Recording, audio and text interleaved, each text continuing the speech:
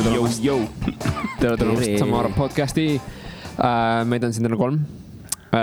Tere, ma olen Mihkel. Tere, mina olen Lennart. Tere, mina olen Marko. Ja Marko on täna meil külas. Ja mis ma oskan Marko kohta öelda? Marko on räppar. Markol on siuke nagu projekt nagu Maakuu. Just. Kas Maakuu tähendab seda, et sina üksinda esined või Maakuu on kollektiiv? Maakuu algselt oli siis mina üksinda, aga nüüd selle albumi raames ma olen pannud kokku ka täis koosseisus bändi. Tavai, nii. Väike level up. Jep. Oota, palju räägi albumist esimese asjana. Mis sa kuulda tahad? Esiteks, kas see on juba väljas või? Võib-olla. Selles mõttes, et see on hea küsimus. Oleneme, millal podcast välja tuleb ka. See pidi tegelikult täna õhtul välja tulema digitaalsel kujul, sellega tegeleb minu nii-öelda management tiim hetkel. Kas ta praeguseks hetkeks on väljas, seda ma ei tea, sest kui ma siia tulin, siis ta uploadis seda, et see väga võimalik, et see on juba väljas. Okei. Sul on management tiim, mida see tähendab?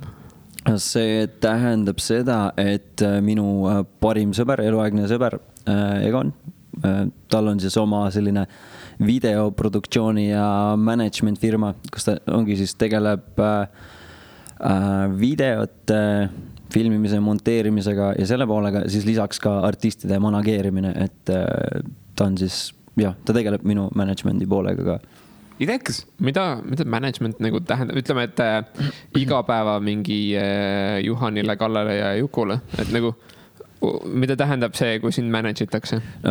No, teeb sellist turunduse osa rohkem, et tema on siis nii-öelda Maakuu pressiesindajad, ta saadab minu asju, laule, videoid, mis iganes siis erinevatele meediakanalitele ja suhtleb meediaga nii-öelda, et see on siis nagu põhise teema, et mina põhimõtteliselt selle osaga üldse ei tegele. Ma nii palju, kui ma nii-öelda managementi teen, siis ma teen bookingut nagu kontsertite, kuidas seda Eesti venüüsid paned kinni ja siis tegelikult sellega või?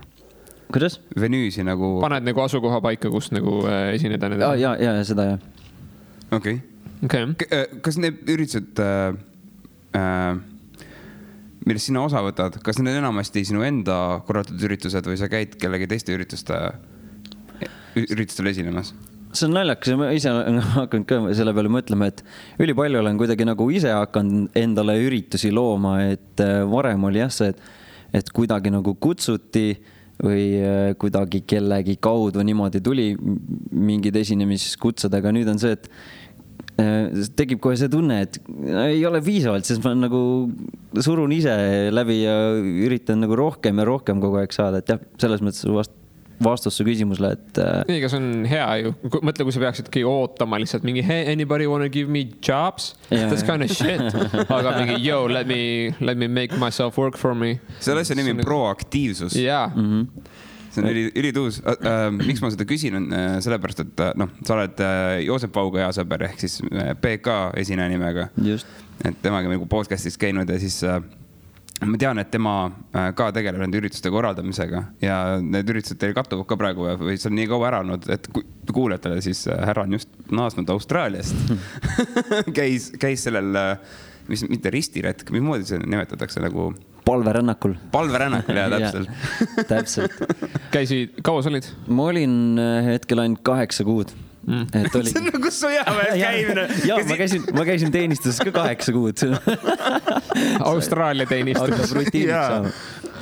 See on nagu, see peaks olema kohustuslik nagu kõigile, et kui sõjavägi naistele vabatahtlik näiteks ja meestel on kohustuslik, siis jah, sa oled sõjaväkke, teed oma 8 kuud seal ära ja siis järgmine kohustus on see, mine avardama silmaringi, mine vahetele kas Austraaliasse, aga mine riigist välja, ära naase 8 kuud koju.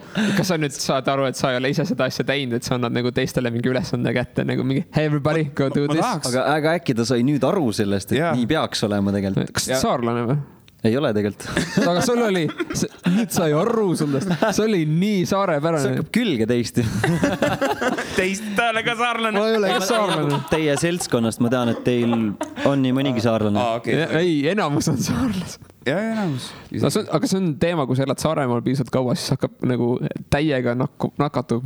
Võimalik, et see on nagu natuke laisem keel, siis see nagu nakkab lihtsamalt. Aga seal on rõhkudes puhtalt, see nagu nakkub. Tegelikult mul on küll väga head peretuttavad on Saaremaalt ja ma väiksena viibisin väga palju aega seal ja siis ma mäletan, ma olin ühe suve olin seal ja siis tulin ka tagasi, sellise ööd ja ööd olid segamini.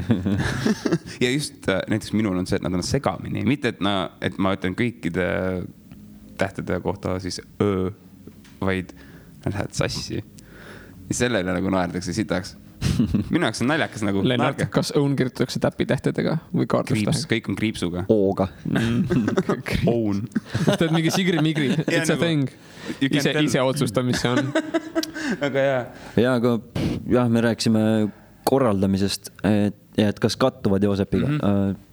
Tegelikult niimoodi otseselt meie enda üritused ei kattu, me oleme pigem nagu ühendanud selle asja, et varasemalt mina käisin Joosepil hästi palju nii-öelda siis päkkimas teda erinevatel üritustel ja tegime mõningad üritused nagu koos. Ja nüüd on täpselt sama, et tema päkib mind ja ma olen siis seda enda tuurile ka kaasa vedanud niimoodi, et mõndades kohtades ta teeb enda soolo lisaks. Nii et alguses olid nagu, sina olid nagu see, kes oli hierarhias allpool, aga nüüd on nagu tema allpool, et sa oled temast mööda läinud ja nagu tema on nagu sinu soendaja ja nagu mingi back-up-päri, nagu sa oled Batman ja nüüd on tema Robin, kuigi enne oli vastupidi. See võib tunduda niimoodi, aga ma ise ei mõtle nii, mulle üldse meeldib. Aga meile tundub niimoodi. See on juba nagu rutiin. Praegu see bussi alla lükkamine. Ma lükkan meelega praegu bussi alla seda asja. Terve rongi tee kartsin, et tulen rongist välja ja lükatakse bussi alla. Ei, seda ma arvasin, ma tulen siia ja hakatakse pressima. Ei, see on väga hea. Tuleb põnev saade. Ei ole mingit hierarhiat. Mulle meeldib mõelda niimoodi, et kui ma oma üritusi teen, siis need, kes peaksid nii-öelda jutumärkides warm up olema, need on lihtsalt teised artistid, kes esinevad sellel üritusel. Ma ei pane kedagi mingisesse tähtsuse järjekorda. Ma ei ole mitte ühelegi üritusele kirjutanud ette warm up või soojendus või midagi. Ma tahaks, et kõik oleksid võrdsed. Ainuke vahe on see, et siis nemad saavad natukene vähem lavaaega kui mina. Okei, see on päris hea. Kas on nagu peaartist saab alati kõige rohkem lavaaega?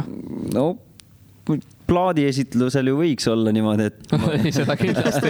Kui sa lähed oma plaat esitlema ja kõik teised saavad rohkem tähelepanu, see on mingi well. Aga eks selles mõttes ikka, et kelle nimelt see välja reklaamitud on, et kelle nimi seal põhiartistina nii-öelda välja toodud on, et eks temal peaks ikka natukene mingisugune rohkem fookust olema või natukene. No mina nagu kujutan seda ette kohe visuaalselt, kui mina nagu kuulen, et kuskil toimub mingi üritus. Antud juhul ma tean, et vähemalt PK puhul olid need sündmused hästi tihti Suhkrumaalis. Ma ei tea, kas ta enam teeb seda või? Ma ei pane üldse tähele. Jaa, tulin just Austraaliast tagasi, siis meie esimene live oli kohe Suhkrumaalis nüüd möödunud nädalavahetusel. Okei. Mul nagu visuaalselt viskub kohe ette, et kui õhtul on mingid esinejad, eks ole, ütleme bändide puhul see klassikaline 3. Et see on nagu õhtul hakkab mingi üritus, on ju, ütleme kell 9 läheb üks bänd peale ja siis sul on mingi 2 soojendajat ja üks peaesineja umbes selline plaan. Ja siis mina alati visuaalselt kujutan ette, et sul on nagu bändi või esineja artisti nimi suurelt ja siis tema all on ühe joone peale pandud 200 esinejat, kes ka esinevad. Et umbes selline tasakaal peaks olema sellel. Jaa, kui ma hakkan tähelepanul siis. Jah, kui ma hakkan mõtlema enda nüüd tulevasele üritusele, mis on see Reede Raplasse plaadiesitluskontsert, kus mul on ka siis lisaks mulle 2 artisti veel. Johanna Randman ja Markus Pahman. Nemad on siis täpselt sinna, on siis minu nimi suurelt ja minu plaadi nimi. Ja see on täpselt nagu sa kirjeldasid sinna allapoole natukene väiksemas kirjas toodud.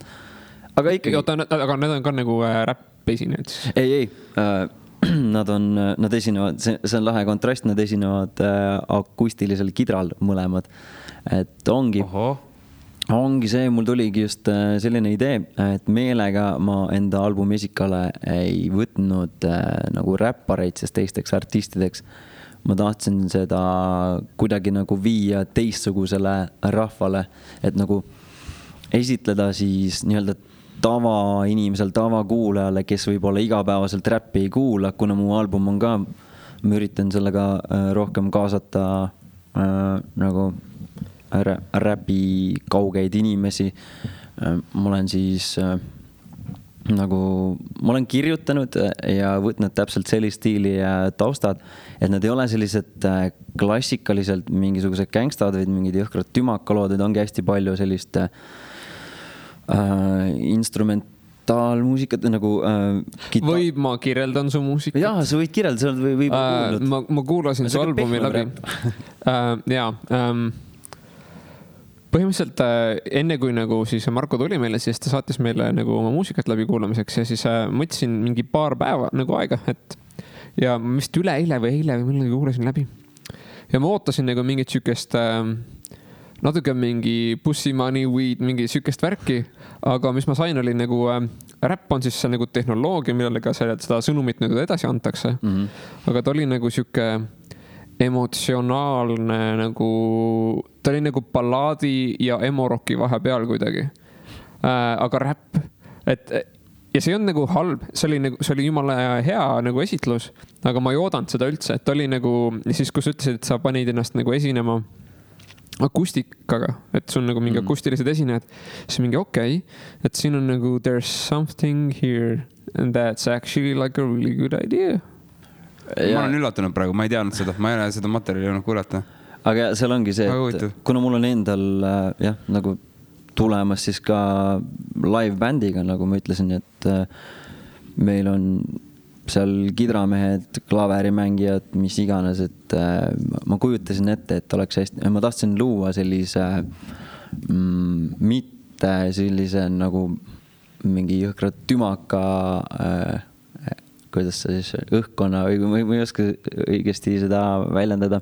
Või nagu ma tahtsingi, et sinna tekiks selline vähe teistsugune vibe, et seal on nagu selline klassikaline, et sa lähedki, sa tead, sa lähed 5 kuulama, sa tead, et sa saad sealt lavalt mingi asjaga ja sind saadetakse sinna samma umbes nagu läbi selle muusika.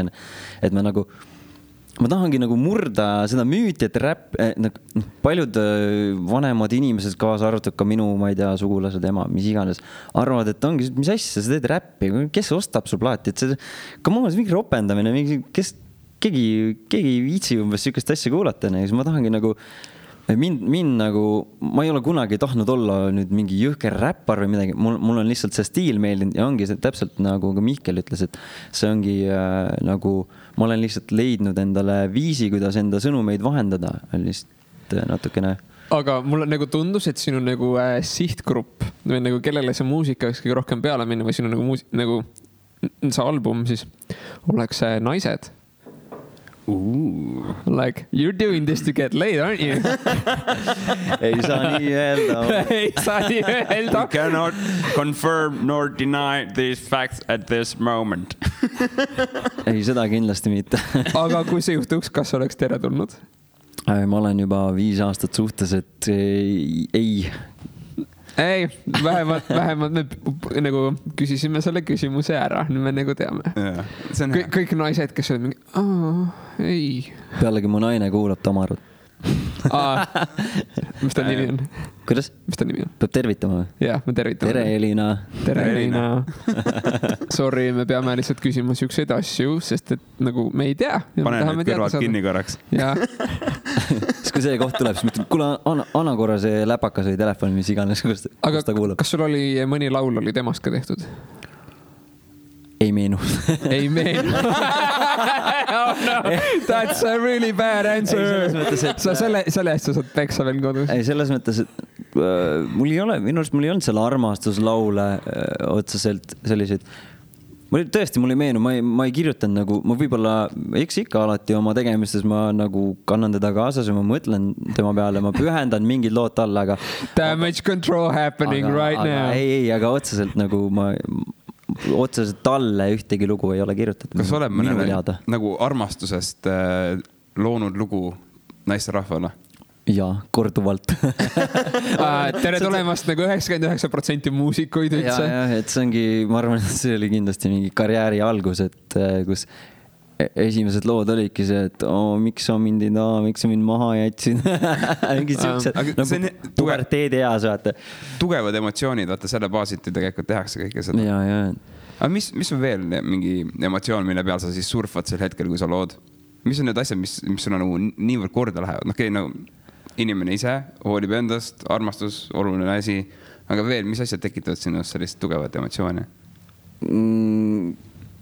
Poliitika ja mul on isegi üks selline veidi ühiskonnakriitiline lugu albumil, mille ma tegelikult kirjutasin nüüdseks juba mingi 8 aastat tagasi. See oli taotluslikult, kuna mul oli aastaid oli selline kirjutamisblokk ja siis ma tahtsingi teha selle maast kuuni niimoodi, et seal ongi nagu mõned sellised vanemad lood, mida ma olen üldse oma elus suutnud soolona kirjutada, sest sellega oli nagu raskusi ja siis nagu mõned uuemad lood. Aga muidugi lõppkokkuvõttes oli siis niimoodi, et need uuemaid tuli nagu nii palju, et vanematest tuli siis äkki ainult 2 lugu peale.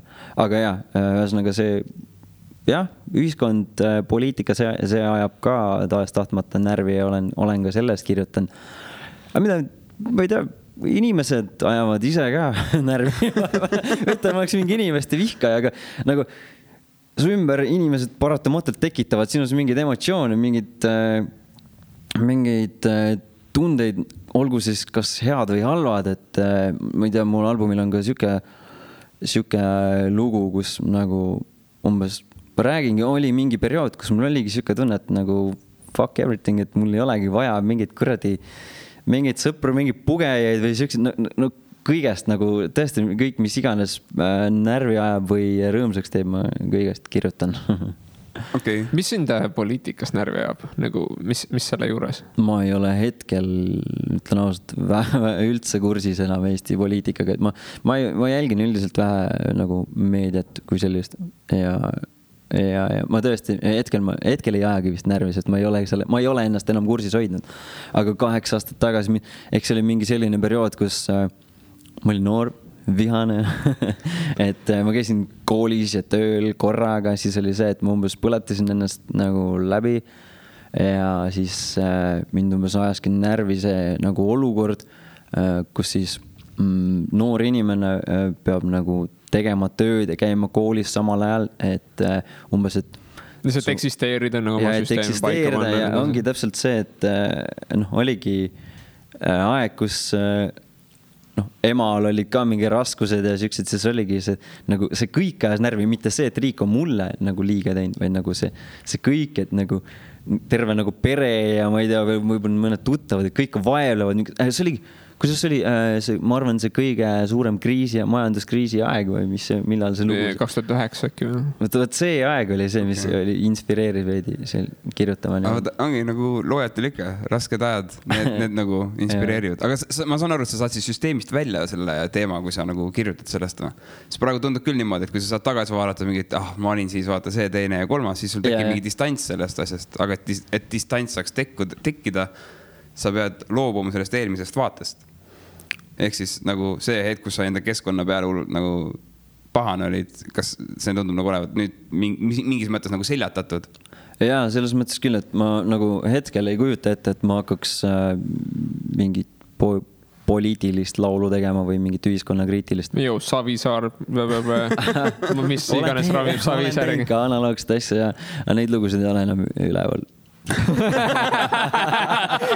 Aga see tähendab seda, et sul tekkis idee, sa kirjutasid sõnad kuskile maha, sa tegid selle loo, laulsid sisse, nagu salvestasid ära, sa panid selle kuskile üles, sa jõudsid nii kaugele sellega ja siis mingi tira. Ma sain sellega isegi mingi äkki 25 000 kuulamist ka ja siis ma lõpuks võtsin ikka maha. Kas kommentaaride pärast? Ei olnud kommentaaride pärast, see oli sellepärast, et see oli täpselt seesama, mis me rääkisime, see nii-öelda mineviku teema, et selleks ajaks, kui ma selle maha võitsin, siis selleks ajaks see oligi nagu minu jaoks nagu möödunud periood. Jälle kuradi õõd ja ööd lähevad juba uuesti sassi. Ei saa teid koos olla. Ma täiega respekteerin seda. Just see, et sa julged tunnistada, et sa olid mingi aeg tagasi midagi muud ja sa ei häbe muutuda. Aga samas sa ei ole selle üle uhke, mis sa olid. Et see ei ole nagu... ma ei saaks öelda, et ma ei olnud ma võin ütelda nagu ausalt välja, ma ei ole üldse uhke selle üle, kes ma olin nagu mingi aeg tagasi teismeline Mihkel oli nagu kõige suurem idikas üldse. Ei, loomulikult nagu see, kes ma inimesena olin, ma arvan 8 aastat tagasi selle peale ma arvan naeran ja näiteks näpuga praegu siukse venna peale, aga nagu see muusika, pigem ma olen just uhke, et ma nagu julgesin ennast väljendada ja öeldagi seda, mida ma arvan, et ja ma sain ka päris palju nagu kaasahelajaid, kes kirjutasidki mulle, et ülivägev, et sa niimoodi arvad ja ülivägev, et sa niimoodi kirjutad ja kutsuti veel igasugustesse erakondadesse ja mida iganes. Sind kutsuti erakondadesse. Kes tahtis sind? Oota. Pakume. Keskerakond see ilmselgelt ei olnud. See ei saanud Keskerakond olla. Ma ütlen seda, et see kritiseeris tolleaegset valitsust, siis tolle ajal oli Ansip võimul. Ma ei tea, rohelised või? Ma ei tea poliitikast piisavalt palju, et nagu ütelda oma arvamust praegu. Mingi Respublika on teema või? Või see on mingi asi, mis on ammu kadunud? Reformierakond? No. See oli siis... Rohelised? Rohelised tahtsid sind? Väidetavalt mul olid siis sotsiaaldemokraatidega ühtsed vaated tol ajal. Okay. Aga ma ise nagu, ma ei olnud nagu poliitikast niimoodi väga uurinud ja kellel mis vaated on ja siis nagu nemad samastusid, aga mina nendega kohe nagu ei samastunud või nagu, ma ei tea. See on mingi poliitikas on mingi teema, et otsitakse, vaata, neid kasutakse broileriteks, et sa võtad nagu mingi tuntud inimese, kellel on mingi follower base ja sa võtad oma nagu erakonda selleks, et lihtsalt saada hääli. Ja kui enam-vähem kattuvad mingid vaated, siis mingi ja, me usume ta sama, mida sa usud. Tule oma followeridega meile, siis me saame hääli juurde, ongi kõik. Ja siis põhimõtteliselt mingid inimesed, ütleme Mihkel Raud vist läks niimoodi mingisugusesse nagu erakonda ja siis ta oli ka mingi shit. Ta oli ka sots. Oli jah? No võt. Ja neid on nagu veel, Hannes Võrno oleks vist niimoodi, ma ei tea, kas Hannes Võrno ei ole minu arust ka enam ta on ju praegu väga kõrgel kohal minu meelest riigiamet. Ei, ta on sõjaväes ju väga. Okay. Ta on ikkagi riigitöötaja, kas siis ametnik on õige? I don't fucking know. Igastahes mingid nagu kuulsaid inimesi võetakse nagu broileriteks niimoodi, et lihtsalt nende hääli saada, aga tihtipeale need inimesed on nagu poliitikale minu jaoks üldse, sest nad peilivad hiljem. Aga esialgne mõte poliitikutele on me saame hääli. Ja me ei pea väga palju vaeva selleks nägemangi kõik. Ja, ma olen hiljem selle peale ka mõelnud, mis te arvate, kas ma läksin? Loomulikult ma läksin, ma olin 18 ja mulle pakuti igasuguseid ilusaid toredaid asju, ma läksin ja... Millega? Mis nad pakusid sulle? Ei nagu... Selles mõttes nad nagu... There's gonna be babes and cocaine and shit. Loopin mulle raha ja värki, aga nagu nad sisendasid minusse seda umbes usku, et minust võib ka mingi kõvem tegelane saada ja võib-olla tulevikus on rahad ja nii edasi. Come on, ma olin 18. Arvutan, et ma olin kõigega nõus ja tundus nii äge ja... Aga mis nad nagu siis pakkusid oma poolt, kas ainult nagu seltskonda või mingid hüved olid ka seal juures? Hüvedest nii palju, sest ma sain tegelikult nende kaudu isegi esinemisi. Päris korralik tasustatud esinemisi. Et nagu a la mingi suvepäevadel ja nii, et see oli nagu hea, aga jah. Nad ikkagi hoolitsesid sinu eest, nad nagu päris niisama lampi ei võtnud enda küljel. Selles mõttes küll jah, et midagi ma nagu halba ei saa öelda, aga ma sain lihtsalt mingi aeg aru, et see pole mulle, et ma lihtsalt olingi nagu läksin kompasin maad, aga noh. Mis sa ütleksid, et sa õppisid selle lühiajalisest poliitilisest karjäärist? Mis ma õppisin?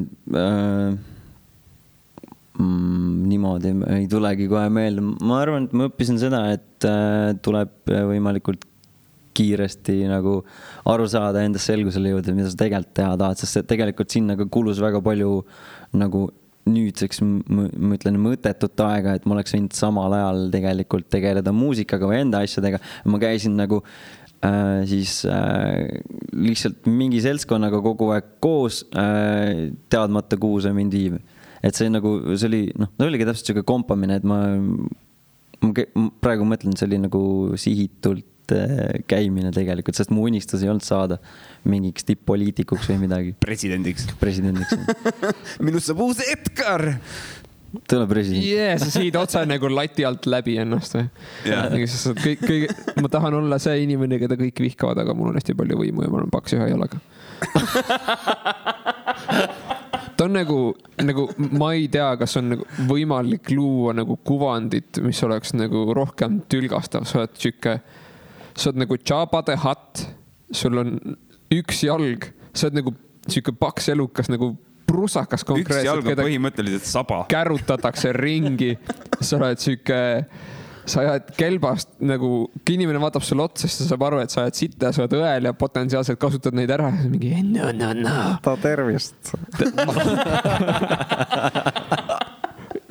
See on, ma ei tea tegelikult, ta oli kunagi mingi tähtis tegelane, aga lihtsalt kui ma vaatan teda, see on mingi, oh my god, see on nii halb.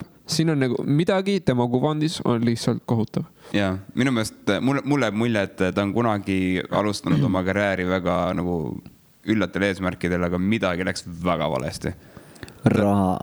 Võimalik seda raha. Nagu see vend, nagu kui sa vaatad läbi aastat tema pilti, ta lihtsalt kuskil must auku imetud nagu see nagu kui kuskil seriaalides ulmekates on nagu possession, et kui võta mingi teemon kellegi üle, silma muutuva mustaks ja mis iganes, vaata nagu klišee näide on.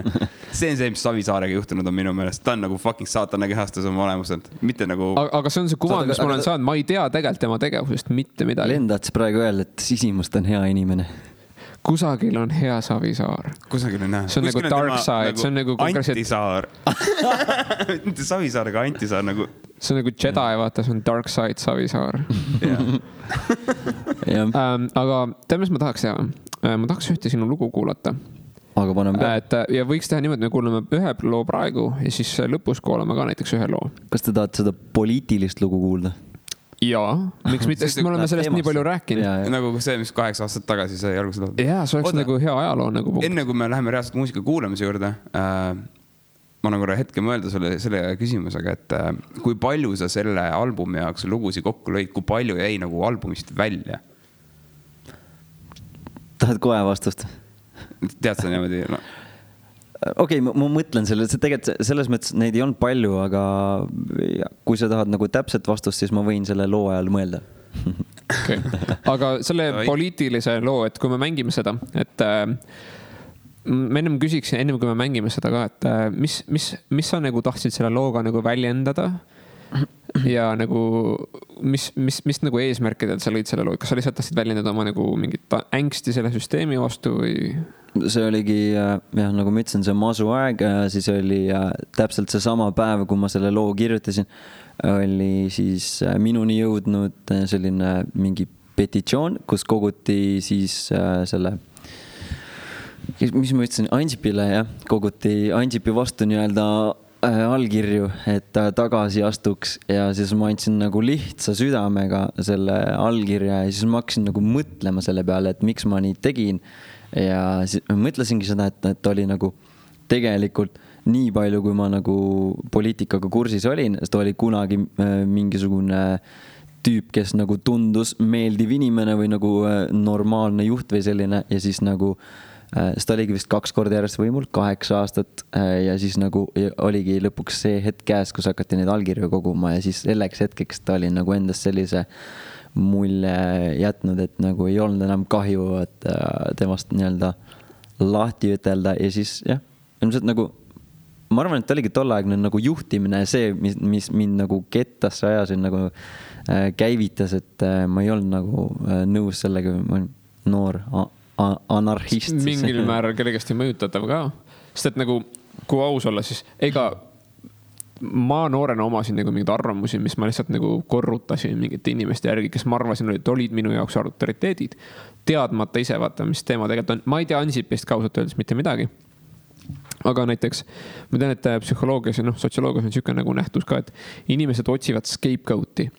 Et inimesed ei taha võtta oma enda nende enda elus läheb halvasti ja nad taha vastutust võtta selle eest. Siis nad otsivad nagu mingi välise teguri, et minu elus läheb halvasti, sest et X. Näiteks, et minu enda isiklik elu, et ma millegi pärast, ma olen kohutav inimene, ma olen kohutav suhtleja, ma ei saa endale kaaslast, ma süüdistan kõiki naisi, et nagu mina ei ole süüdi, et kõik naised on selles süüdi näiteks. Või et ma olen naine, et nagu kõik, et mingi üks mees nagu väärkohtles mind, midagi sügis, et kõik mehed on halvad, mis sest, et ma leidsin oma boyfriend'i kuskilt vanglast, et nagu inimestele meeldib nagu süüdistada mingeid väliseid tegureid, mõtlemata võib-olla tihtipeale enda nagu seisukohti läbi, et see on nagu teema. Ma ei ütle, et see on nagu, et see juhtus sinuga, aga nagu potentsiaalselt aga võis olla. Tõenäoliselt selles mõttes, kui nüüd hakkan uuesti siis mõtlema su küsimuse peale, et mida ma sellega väljendada üritasin, sest kui nagu aus olla, siis oligi see, et ma ei olnud enda nagu tolleaegse eluga rahul siin riigis ja kuna see kamm siin selle Ansipi ja selle riigi ümber nagu toimus, siis oligi nagu hea oli kellegi peale ennast välja elada või nagu ma arvan, et see sealt tuli, et ma sain nagu seda puust juurde, et jaa, muidugi, et sina oled süüdi vaata või siuke nagu täpselt nagu sa ütlesid. You were riding the wave. Ja. Aga mis selle loo nimi on? Kus on me? Küsimärk. Kus on me? Jah. Okei, aga järgmisena kõlab meile lugu Kus on me? Ja kas Len saab seda mängida? Või? Tšaamäng. Seda ei kati välja.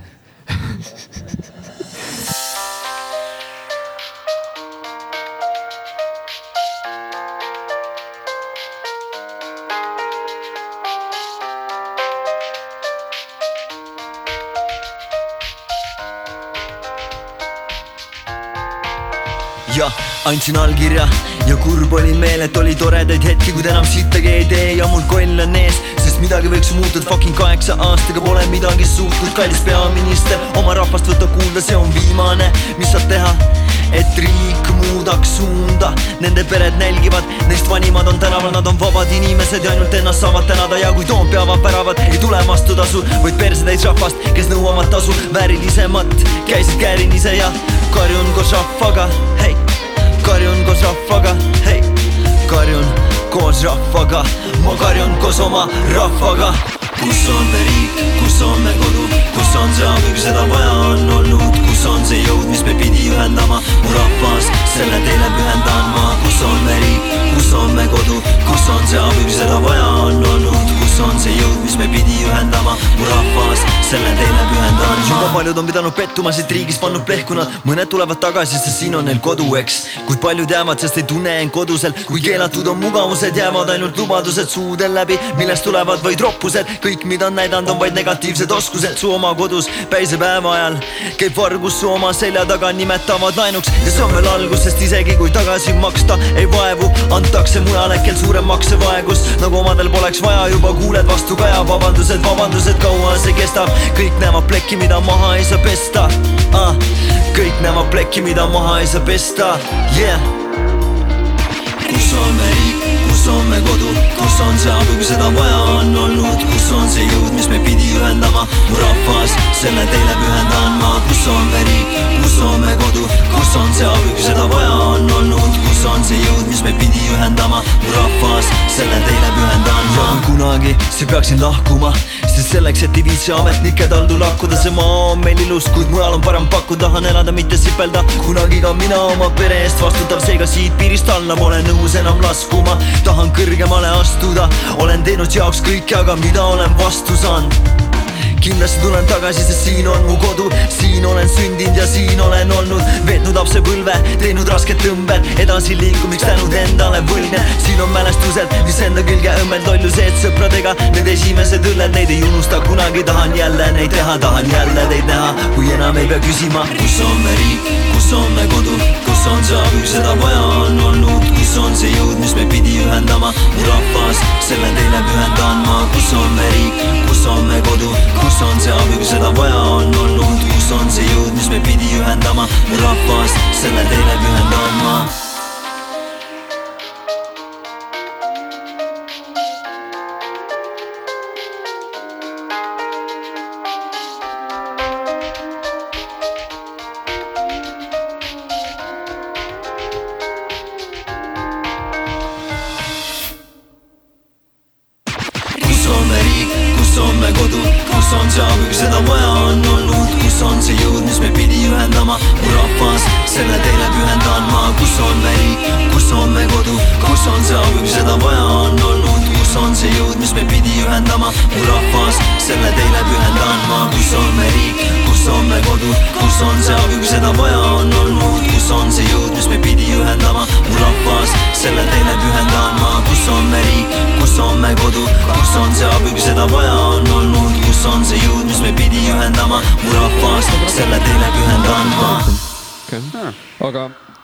see oli, ütleme, et 18-aastase kohta oli see ülimalt hästi toodetud nagu värk.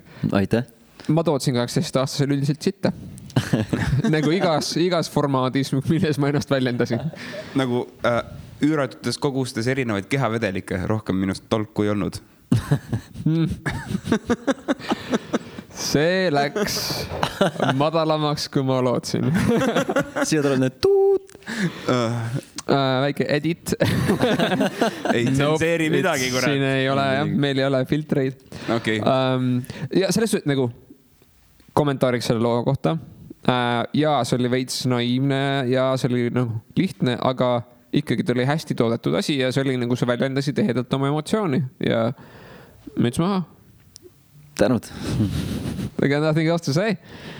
Ma ikka aeg-ajalt mõtlen, et ma nagu aastaid igasugused bändassi teinud ja aina rohkem, kui ma siin tooli peal istun, on inimesed räägivad, millega nad tegesid nagu putsi küll.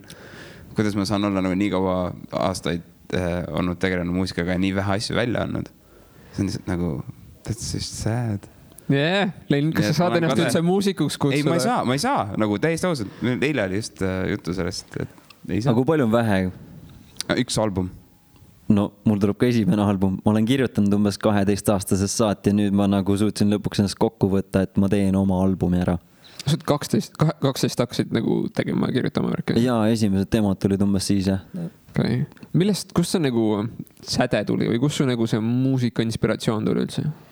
No, ma väiksest saati, ma just täna rääkisin hommikul ühest teises intervjuus ka, et Sa käisid teises intervjuus. Me ei olegi esimene koht, nagu me ei olegi esimene sinu nimekirjas või?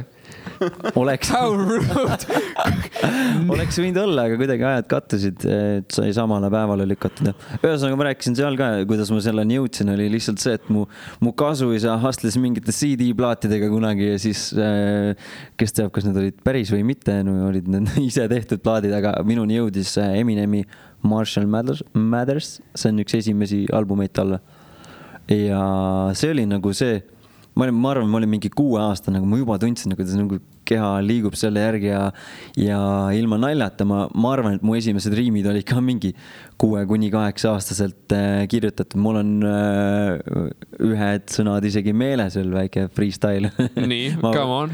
Ma võin teha selle. Ma olin siis umbes kooli eelik ja ma kirjutasin Eminemist ja A-rühma laulmata jäänud lauludest inspireerituna. Meil oli sõbraga siuke räpp nagu kohe tuleb minna kooli, kuid sellest ma ei hooli, ma viskan koti kaevu ja tunnen oma raevu.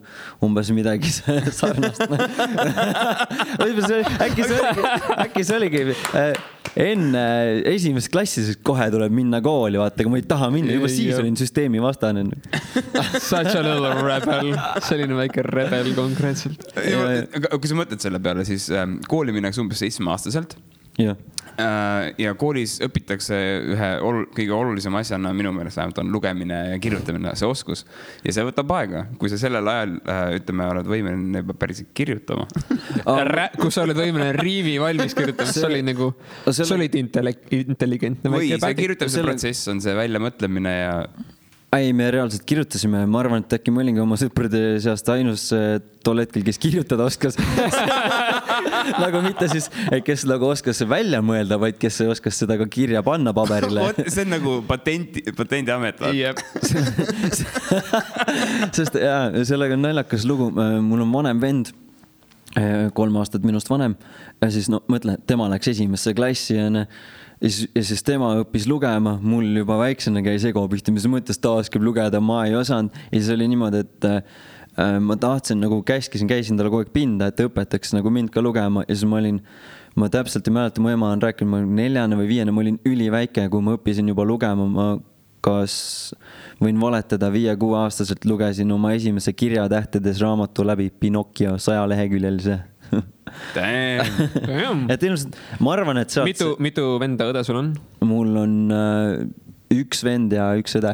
Ja sa oled kõige noorem? Hunnik pool õdesid ja asju. Kas sa oled kõige noorem? Ei, ma olen keskmine laps. Nendest pidi kriminaalid tulema. Peaaegu sama, mis... Pidid või? Facebookis tagiti mind mingi välja mõeldud asja peale, et keskmistest lastest saavad kriminaalid, aga ei tunne hetkel.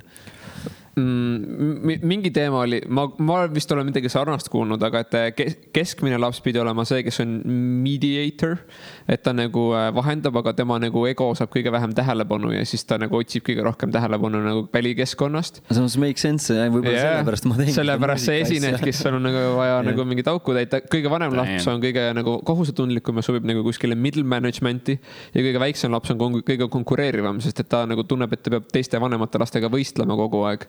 Ja siis sellepärast on potentsiaali, et kui ta saab suureks, ta saab kõige edukamaks või sükest. Kurat, jutus on iva sees. Aga kas sa tunned, et nagu sellepärast sa hakkasid ka nagu räppima ja nagu sükest, üldse nagu muusikaga tegelema, sa tundsid, et sul on nagu mingi määral tähelepanu puudus? Ja mul jäi enne pooleli, et esimene siis, kuidas ma jõudsin räppina oli see, et ma kuulsin Eminemi plaati, aga millal ma nagu selle nii-öelda tõsisemalt käsile võitsin, millal ma oma esimesed demod tegin, oligi sellepärast, et minu vanem vend oli juba enne räppar ja siis nagu oli see, et mis asja, ta nagu teeb ja võib-olla oli ka, sest ma tahan ka teha või kuidagi nagu, ta on alati olnud iga asjaga nagu eeskujuks, olgu see siis mingi hea asi või halb asi, ma kunagi nagu tegin kõik järgi, kui ta hakkas 15-aastaselt suitsetama, siis mul oli ma tegin 12-aastaselt. See on palju kõvem.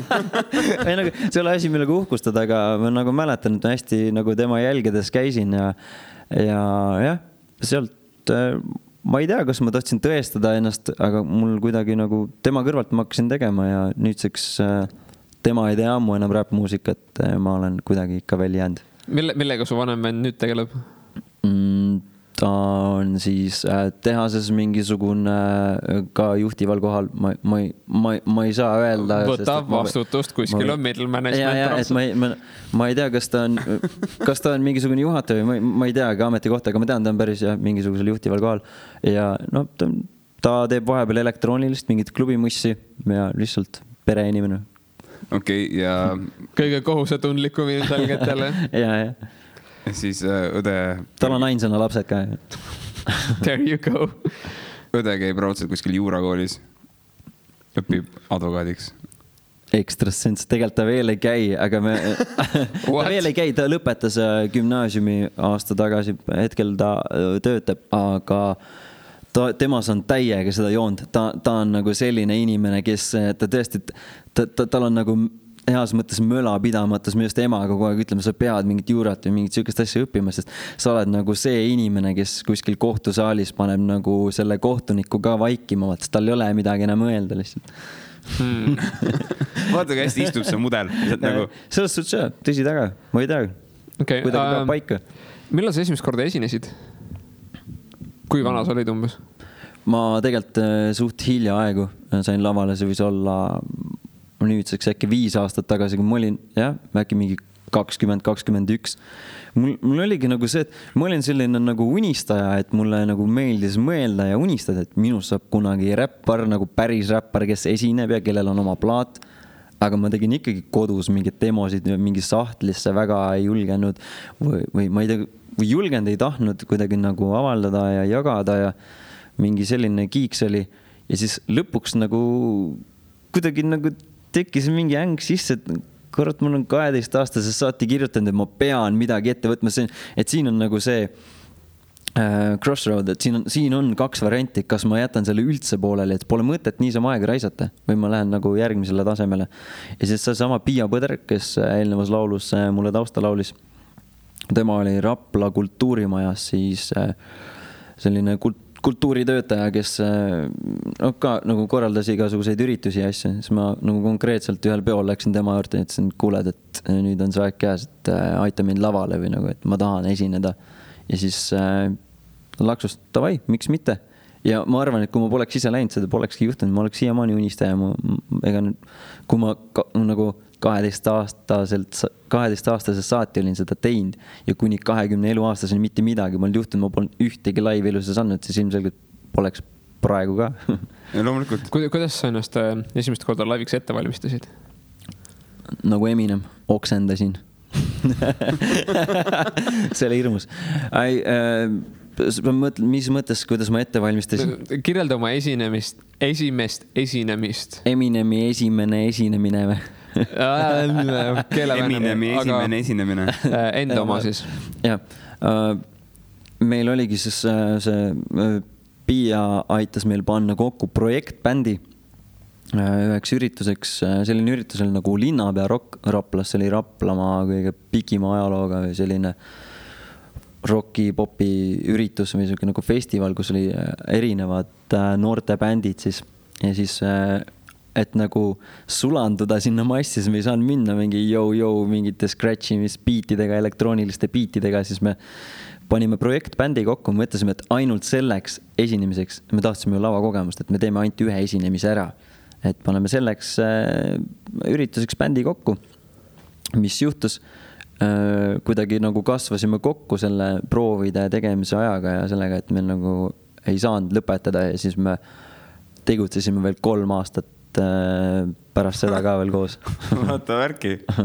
Mis teie siis bändi koosseisus oli? Teil oli siis taustalaulja, sina, kes veel? Meil oli siis mina, üks teine räppar, Äl Suur, Andreas Jõema siis tavanimega. Siis oli meil 2 elektrikidra, bass ja trummid. Ja siis, jah. Meil oli räigelt suur bänd, meil oli alguses isegi vist oligi 2 räpparit ja 2 naisvokaali, see oli nagu mega, me käisime noorte bändil, me ei mahtunud peaaegu lavale äragi. Ja ütleme esimene esinemine siis, et kas see läks nagu vastavalt ootustele või oli nagu kirjelda seda, kui sa läksid esimest korda lavale ja siis nagu mis toimuma hakkas? See on mul siiamaani meeles, sest see läks üle ootuste tegelikult.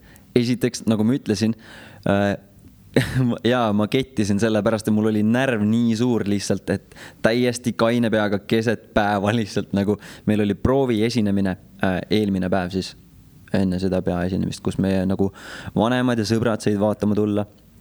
Ja siis ma olin juba selle pärast nii närvis, et ma nagu lihtsalt ei suutnud olla. Ja pärast seda olin nagu väikse keti maamand oli jumala hea.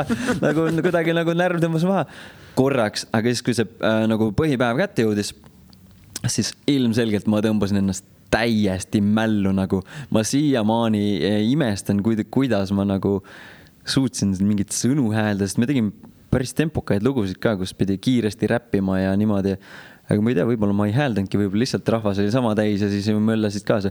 Aga ühesõnaga, see läks nagu nii hästi, et kuna mul oli nii jõhker närv ja ma olin nii kaua nagu mentaalselt valmistunud selle jaoks, siis see nagu alkohol pigem nagu pani mind elama ja kaotas selle närvi ära ja siis ma olin nagu nii julge, ma olin esimest korda laval, ma jooksin laval, ma hüppasin, ma ei tea, kargasin, ma panin ikka täiega nii, kuidas torust tuli, nagu see oleks mu esimene ja viimane esinemine.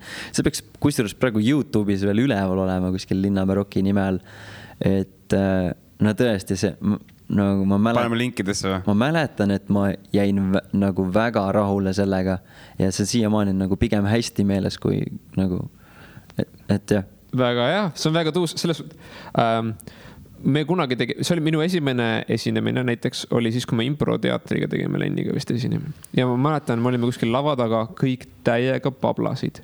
Ja ma sain aru, miks kõik pablavad. Nagu, see oli minu jaoks võõras kontsept. Ma ei tea, miks, nagu, ma sain mingi davai, et see saab olema täiega lõpus, me läheme mängima, siis ma olin energiajook ja kõik on mingi, mis asja sa the energiajooks mingi, yeah, fucking saab, gonna get excited, fucking hell, it's gonna be dope. Ja nagu ma ei tajunud, minu jaoks on see isegi hirmus, ma isegi saanud aru, miks kõik kardavad, aga esimest korda ma tundsin lavahirmu oli siis, kui ma olin teinud stand-upi Austraalias paar korda ja ma tulin Eestisse tegema ja siis ma üksinda lähed lavale, mine kanni, ma ei tea miks, ma olin seda sama lugu rääkinud Austraalias 4 korda ja siis sa tuled Eestis hakkad rääkima ja täiega sõitis ära nagu, aga sa rääkisid samas keeles või? Ma rääkisin ka inglise keeles, aga okay. see kõik see kuidagi, noh, et ma rääkisin inglise keeles Eesti publikuga ja see on nagu kuidagi, see oli nagu mingi teine teema kuidagi. See oli siiras.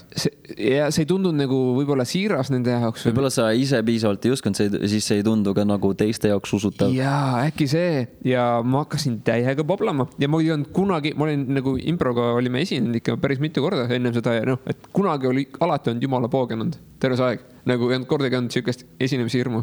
Ja siis tuli ja see oli nagu väga ma ei saanud nagu aru, mis toimub, kus ma mingi, hey, I'm just gonna get high, it's gonna be better. No, it got worse. Sa oled nagu seal, sul on paranoia ja siis sa üritad nagu komöödiat teha. Ma sain inimesed nagu naerma ja edasi, aga see oli ka mingi täiesti lõpp, mingi.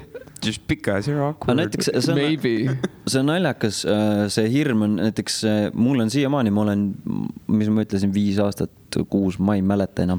Ma olen tegelikult üpris tihedalt esinenud nagu nii-öelda underground esineja kohta, et ma arvan, mul on 10, kui mitte juba üle 100 kontserte olnud elus. No, tõesti mingi periood oli, kus ma enam ei lugenud, neid oli päris palju aga siiski nagu enne igat laivi, isegi ükskõik kui palju ma olen valmistunud mentaalselt, mis iganes proovides käinud, kõik selgeks õppinud.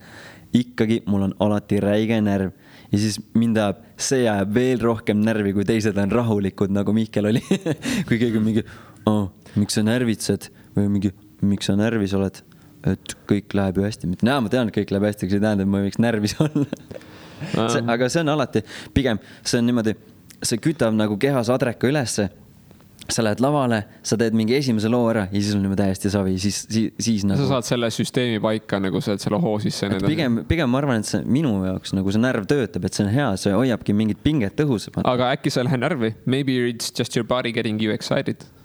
Jah, ärevusega on eluaeg olnud siuke teema. Psühholoogia siis, mis see on nagu teooria muidugi, aga vaata, inimestel on vaata teatud nagu bioloogiliselt on sisse kirjutatud mingisugused hirmud ja mingisugused nagu blokid ja nii edasi. Näiteks kui inimene, sa võid olla fucking seinaronija või mingi benchhüppe ja nii edasi. Sa lähed ilma nöörita, lähed nagu kõrge piiri juurde, inimese keha jätab su seisma, sul tekib nagu füüsiline blokk ette ja nagu public speakinguga või avaliku esinemisega on tegelikult inimestel sama case. Et see on nagu, sellel on bioloogiline mingi et sul on DNA-s on kuskil kirjas, et see on nagu ohtlik olukord ja inimesel tekib nagu adrenaliin ja kõik asjad nagu füüsiliselt inimene valmistub nagu su keha käib läbi nagu fight or flighti, et sa oled valmis oma elu eest nagu võitlema või jooksma. Ja mis on nagu siis teooria on see, et kui inimene vaata back animal, siis et on nagu minevikus olukord, kus sa pidid nagu üksinda terve tribe ees esinema, oli siis see olukord, kus nagu inimesed valisid, kas nad viskas su traibist välja või tapavad su ära või et nagu mingi olukord, et sa nagu kõik keskenduvad sinule, et see on siis ohtlik olukord tavaliselt.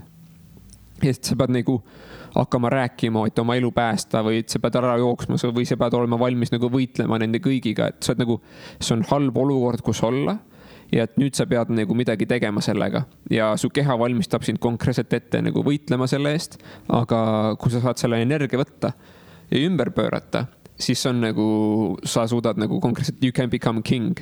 See on võimas, jah. Ja ma kujutan ette, et kui sa oled nagu pannud nagu hea esinemisel maha, siis see on konkreetselt nagu, see on puhas ekstaas, mis sealt võib tulla. Tõsi. Jah, tundub loogiline. No nii, Lenn on kuidagi jäi... Lenn tõmbas tiipi natukene. Mul terve see aeg nagu käisid animatsioonid peas nagu erinevates situatsioonides, mis võivad viia inimese olukorda, kus tähelepanu on ainult temal. Nii. Ja ma tulin peaaegu ainult selliste stsenaariumite peale, kus on sitt olukord. Nagu... Näiteks? No mida iganes. Sa teed midagi valesti ja siis asi lõpeb ikkagi sellega, et kui sa ei ole nagu esineja tüüpi, nagu see, kes ronib lavale, kes tahabki niimoodi sellel viisil tähelepanu ja siis sa oledki erand, sest muidu, kui sa saad nii palju tähelepanu, kõik keskenduvad sinule, siis tõenäoliselt on selle pärast, et nagu õiglust jalule seada mingi pidi. No jah. Ja siis on nagu, shit, I fucked up. Aga ma kujutan ette, et üks olukord on ka, kus on, ütleme, see on väiksem tribe ja siis sa tuled nagu mingi jahiloomaga, mingi I bring meat to everybody, behold, I delivered ja siis kõik on mingi, man, I love this guy, yeah. Meil võiks siuke vend olla siin praegu. Ja, mingi vend, kes lihtsalt toodab, ütleme, et kui sa tood, me oleme siin ruumis 3 ja tuleb keegi tuppa, kes on mingi, ma tõin teile suure koogi, palun, see on teile, siis tema saab meie tähelepanu, aga seal ei ole nagu negatiivset tähelepanu, siis ta toob meile nagu head manti. Samas nüüd ma nagu suudangi rohkem samastada sellega, et ma enne rääkisin seda, et kuidas ma üritan siis oma muusikasse tuua seda, et nagu inimesed kuidagi tunnevad ennast ära või nii, siis on see sama, vaata, ma tõin teile lihatüki, ma tõin teile sellise loo, mis pani sind nutma, sind külmavärinaid tundma, sind naeratama, mingit suurt emotsiooni tundma ja siis pärast mul on olnud enne ka, kus inimene tuleb, et ma tänan sind, see oli ilus lugu, see oli äge lugu ja niimoodi, et see on põhimõtteliselt sama pointiga. Sa toodad neile väärtust, sa lood neile midagi, mis annab neile energiat. See on nagu, kui sa nagu raamistad selle nagu niimoodi, et jõu, ma nägin ülipalju vaeva ja palun, ma tõin teile kingituse, siis see on nagu ma nüüd ei tea, kas see praktikas töötaks, aga kui sa kuidagi raamistad oma peas selle niimoodi, siis see nagu võib äkki ära päästa, et nagu veits esinemishirmu nagu kaitsta või nagu selle eest nagu ära nagu deflektida või midagi. Aga jõu, meil on nüüd, võiks mängida ühte sinu lugu, mis on sinu albumil ja vaata, sa andsid meile 2 lugu, et üks võiks olla see Rajum lugu siis. Just. Kas sa julged meile rääkida ka veits sellest? Jaa, ikka. Nii, mis selle loo nimi? Selle loo nimi on Otse kuule. Otse kuule. Ja millest see räägib? Sinna ma siis sinna ma sihin ja sinna ma üritasin siis panna mitte ainult sellist naiivset seda, et ma lähen nüüd kuule või kuna mu album on Maast kuuni, see on siis nii-öelda maa seest nii-öelda sealt maapõuest nii-öelda see tiip ehk siis ka see morbiidne pool, see halb ja mis iganes on ka, nagu ma aktsepteerin seda ka ja ma panen ka seda oma loomingusse, et siis seal loos ongi see, kus ma toon ka seda poolt välja, ma räägin umbes, ma ei tea, mõne sõnaga oma suhetest isaga, mis iganes ja nagu kõik see, milline ma olen olnud, milline isiksus ja nii, ja siis ongi nüüd see, et kelleks ma siis pürgin, et see nagu otse kuule, et ma olen nüüd nagu kasvanud ja teine inimene või nagu lühidalt siis saate ise kuulda. Nonii, aga nüüd me kuulame Marko kingitust teile.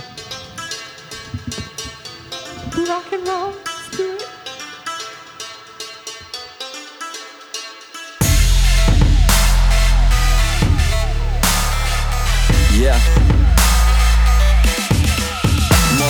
Seesama vana Maakuu teeb maksud on makstud, mõned patud unastatud ja mu koorem on lasku mu seest hoormees lahkun, olen pool teed astunud ja pool veel katsun ja ma mäletan küll, need olid toored lasud, ammu toode ei aegu, seda näen ka praegu, kuidas 5 aastat tagune kannab endiselt vilja, veerand milli pole endiselt vilja, seda pärevuse kõhtu, mis saab, kui on miljard, sa naerad ja kõhkled, sest nii on kindlam, kus rohkem värskust kui jõhk, mida hingad, ära käi mulle pinda,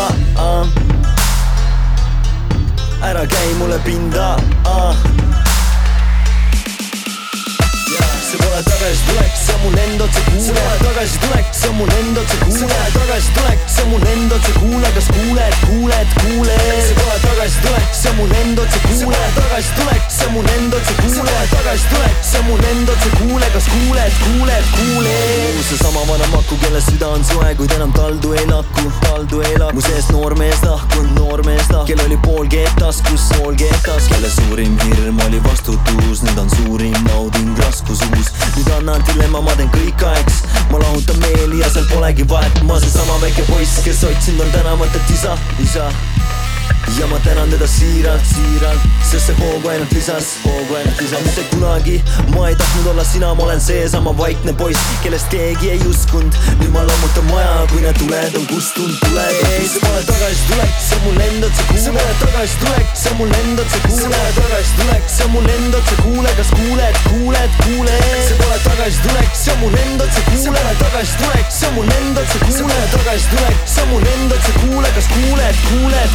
see pole tagasi tuleks, see on mul end otse kuule, see pole tagasi tuleks, see on mul end otse kuule, see pole tagasi tuleks, see on mul end otse kuule, kas kuuled, see pole tagasi tuleks, see on mul end otse kuule, see pole tagasi tuleks, see on mul end otse kuule, see pole tagasi tuleks, see on mul end otse kuule, kas kuuled. Väga tuus, I liked it. Seda vist ei olnud kuulda, me tegelikult nagu rääkisime nagu selle loo lõpus ka, aga me vist rääkisime mikritest mööda, et kuidagi nagu Araabia ja Aasia mingi vaibiga ja siis sa mainisid, et see video tuleb nagu Kuumaastik. Jaa, et selle... Kas te juba olete filminud seda? ei, me hakkame seda nüüd järgmisel nädalal filmima. Okei, nii et teete fake moon landingu. Me teeme fake moon landingu. Nii, video tegemine. Mismoodi, kas sul on varasemalt mõni video olnud, kus sa oled osalenud? Jaa, mul on endal ka videid lausa 2. Ma tahtsin läheneda sellele. Mul on endal ka videoid lausa. Ei, tegelikult mul on rohkem mingeid. Ma olen varem ka teinud mingisuguseid algelisi, aga nagu siukseid, mis nagu mida võib ametlikuks videoks lugeda, neid on 2. Okay. Milline on esimene muusikavideo, milles sa osalesid? Milles ma osalesin? Et see ei pea olema minu oma. Jaa. Aga see vist ikkagi oli minu oma. Tegelikult? Okay. Ja ma arvan küll, ma ei ole teiste muusikavideotes kunagi olnud, ei tule meelde küll. See oli siis minu esimene kõige... Oot, nüüd hakkan valetama. Tegelikult, jaa, minu esimene muusikavideo oli minu hea sõbra Tom Sillaots artisti nimega VT muusikavideo, kus ma siis ise kaasa tegin nagu featuringiga ja siis ta oli nii underground, ta oli nii nagu algaja või alustaja alles, et ta ei julgenud või ta ei tahtnud enda nägu veel nii-öelda näidata. Ja siis me tegimegi video, mõtlesime sellele mingi stsenaariumi, kus siis terve video olin põhimõtteliselt mina.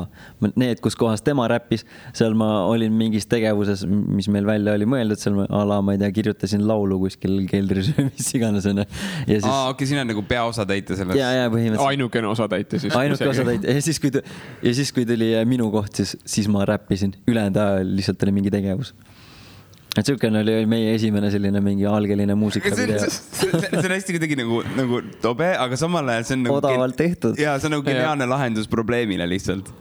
Ja ma olen sellist asja varem näinud kuskil videodes, kus on nagu lugu on pikk, 3 minutit pikk, aga sellest tõenäoliselt 30 sekundit on kellegi roll, aga see inimene, kes seda 30 sekundist rolli täidab, on terve video nagu nähtaval. Võtad Daft Punkil nagu maskid on ju. Siis nad rääkisid nagu, miks nad nagu maskid ütsid, sest neil oli esinemishirm jõhker ja nad ei tahtnud oma nägusid näidata ja siis nad nagu lahendasid selle maskidega. Nagu legit Daft Punk nagu kardab oma nägusid näidata, sest nad arvad, nende materjal oli piisavalt hea. Jälle mingi hirmude teema on. Aga me tegime talle neid nalju küll, et kuule, mis sa nüüd pabistad, tule paneme sulle mingi maski ette. Nagu räti näo ette või mida iganes. Aga ei, ta ei olnud nõus. Kas sul on kunagi nagu sükest olukorda ka, kus ütleme, sa oled nagu valinud nagu endale siis räpi idee ja siis keegi üritab undermainida sind, et tee midagi mõistlikku oma eluga või mine võtta endale ülikond, pane selga ja mine kuskile kontorisse tööle või midagi sükest? Jaa, selle probleemiga ma olen pidanud väga palju silmitse seisma nagu seda saab kindlasti ka mu plaadilt kuulda, see peegeldub kindlasti sealt. On üks lugu Haldjad isegi, mis ma oleks pidanud võib-olla teile andma, ka selline rahulikum lugu. See Haldjad räägibki nii-öelda nendest kurjadest ristiemast haldjatest, kes nii-öelda jutumärkides üritavad sind õigele teele juhtida, kui tegelikult nad pigem siis nii-öelda tõmbavad sind maha ja üritavad sind juhtida nii-öelda nendele sobilikule teele või mis on nende arust õige. Et sellega ma olen diilinud väga palju ja mul mingi aeg oligi see, et kogu aeg oli mingisugune sisemine võitlus kogu aeg. Et ma tegelikult ise sisemust teadsin, mida ma tahan ja mida ma teen ja et ma, nagu tunne oli õige, aga samas kui keegi lähedane tuleb, ütleb sulle, et kuuled, et miks sa seda räppi teed või näiteks isegi kui tal on varem mu laulud meeldinud ja siis ta tuleb, ütleb, et kuule, et see uus värk, mis sa teed, et see ikka üldse ei lähe või see on nagu, ma ei tea, no ei meeldi või siuke. No ilmselgelt mind ei peaks kottima, aga paraku lähedaste arvamus läheb korda ja selline, siuksed paraku tulevad mingisugused nagu võitlused enda sees vahepeal, aga lõppude lõpuks ikkagi ma jään endale kindlaks, isegi kui see ei meeldi mu parimale sõbrale või ma ei tea, emale, kellel iganes. Mis on nagu kõige hullem asi või mis on kõige nagu ebameeldivam asi, mis sul on öeldud? Või mis nagu oli üks asi, mis läks nagu hinge? On nagu mingi siuke olukord? Ma arvan, et kõige nagu nõmedam ongi see, et kui keegi ütleb sihukest asja, et miks sa seda teed, sa nagu nii varem või hiljem sa umbes viskad asjad nurka ja et sa nagu nii lõpuni ei lähe, et sa nagu praegu teed seda, aga sa ei lähe lõpuni.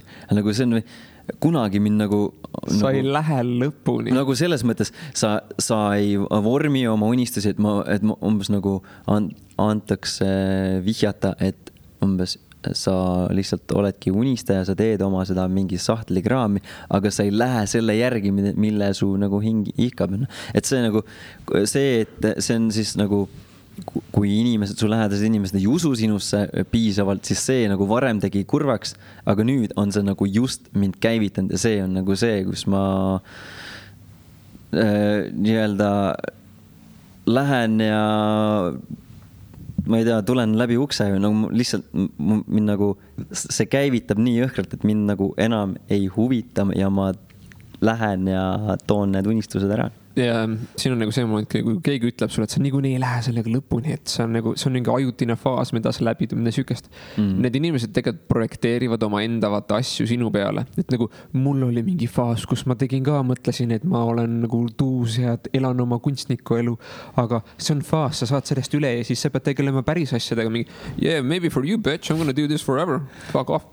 Ma olen teie varasemaid saate ikka kuulnud, teil on siin küllaltki palju muusikuid käinud, kes ma ei mäleta täpselt, kes see oli, kes rääkis põhimõtteliselt sama juttu, et tavaline küsimus on, et aga mis sa muidu teed, mis su päris töö on või nagu, et no täpselt ongi see, et nagu mis sa nalja teed, et millal sa siis nagu normaalse töö peale hakkad või nagu keegi nagu ei võta seda piisavalt tõsiselt, et Eestis on mingi võimalus muusikaga tegeleda või nagu see ongi võetakse siin nagu mingi garaažibändi või mingi garaažibända, kes ongi, käibki seal chillimas, joob õlut, aga nagu keegi ei näe seda, et see, nagu sellega on võimalik tegelikult kaugemale ka jõuda.